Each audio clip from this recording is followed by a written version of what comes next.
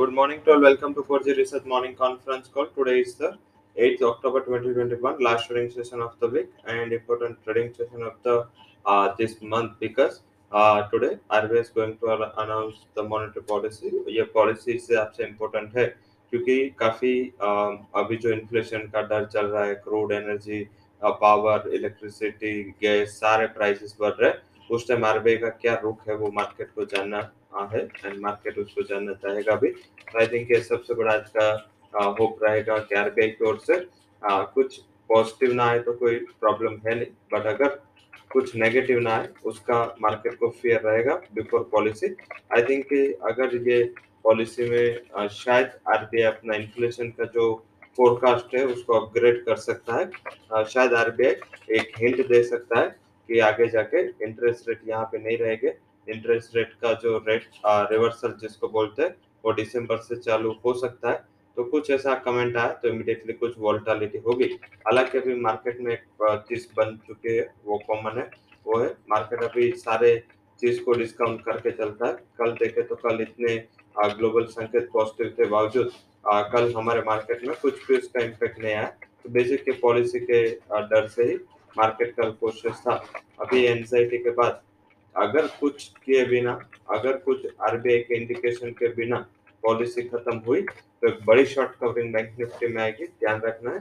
ज्यादातर अगर मार्केट में पॉलिसी के पहले थोड़ा कॉशियस रहना है, बट पॉलिसी के बाद आई थिंक अगर कुछ निकल के नहीं आया आरबीआई की ओर से कमेंट इतना ज्यादा एग्रेसिव नहीं रहा, तो आई थिंक एक बार एक शॉर्ट कवरिंग पॉलिसी के बाद अच्छा शॉर्ट कवरिंग शायद मार्केट देखा है, तो उसके लिए प्रिपेयर रहना है एंड पॉलिसी को ध्यान से आज देखना है क्योंकि पॉलिसी में रेट में चेंज की कोई भी गुंजाइश नहीं, न तो कोई एक्सपेक्टेशन है। ज्यादा मार्केट फोकस करना चाहेगा कि आरबीआई कमेंट क्या देता है पॉलिसी पे।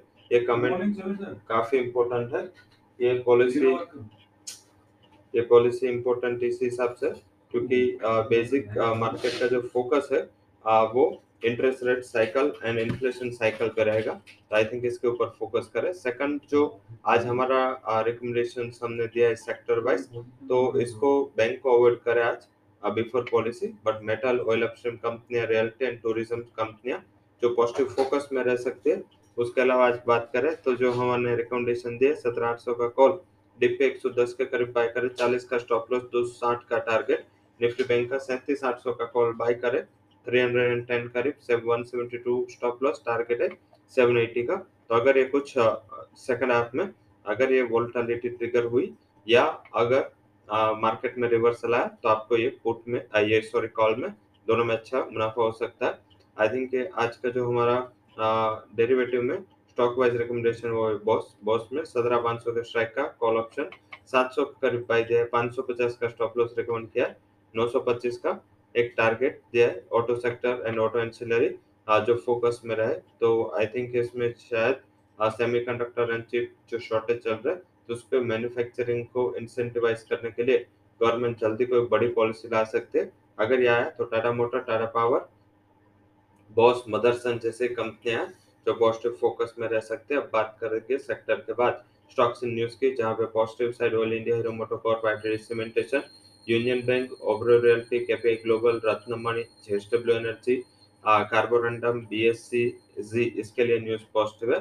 Negative side G shipping, Mandana retail and Ansal housing, जहां पे फंड हाउसेस या एंकर इन्वेस्टर की सेलिंग है।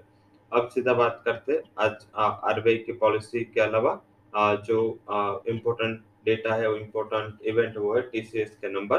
पहली बड़ी कंपनी अपने तिमाही नतीजे अनाउंस करेगी। वहां पे revenue 4%, rupee revenue, dollar revenue 3.7%, profit 8% के बढ़ोतरी की एक्सपेक्टेशन है। मार्जिन पे अच्छा रिकवर हो सकता है।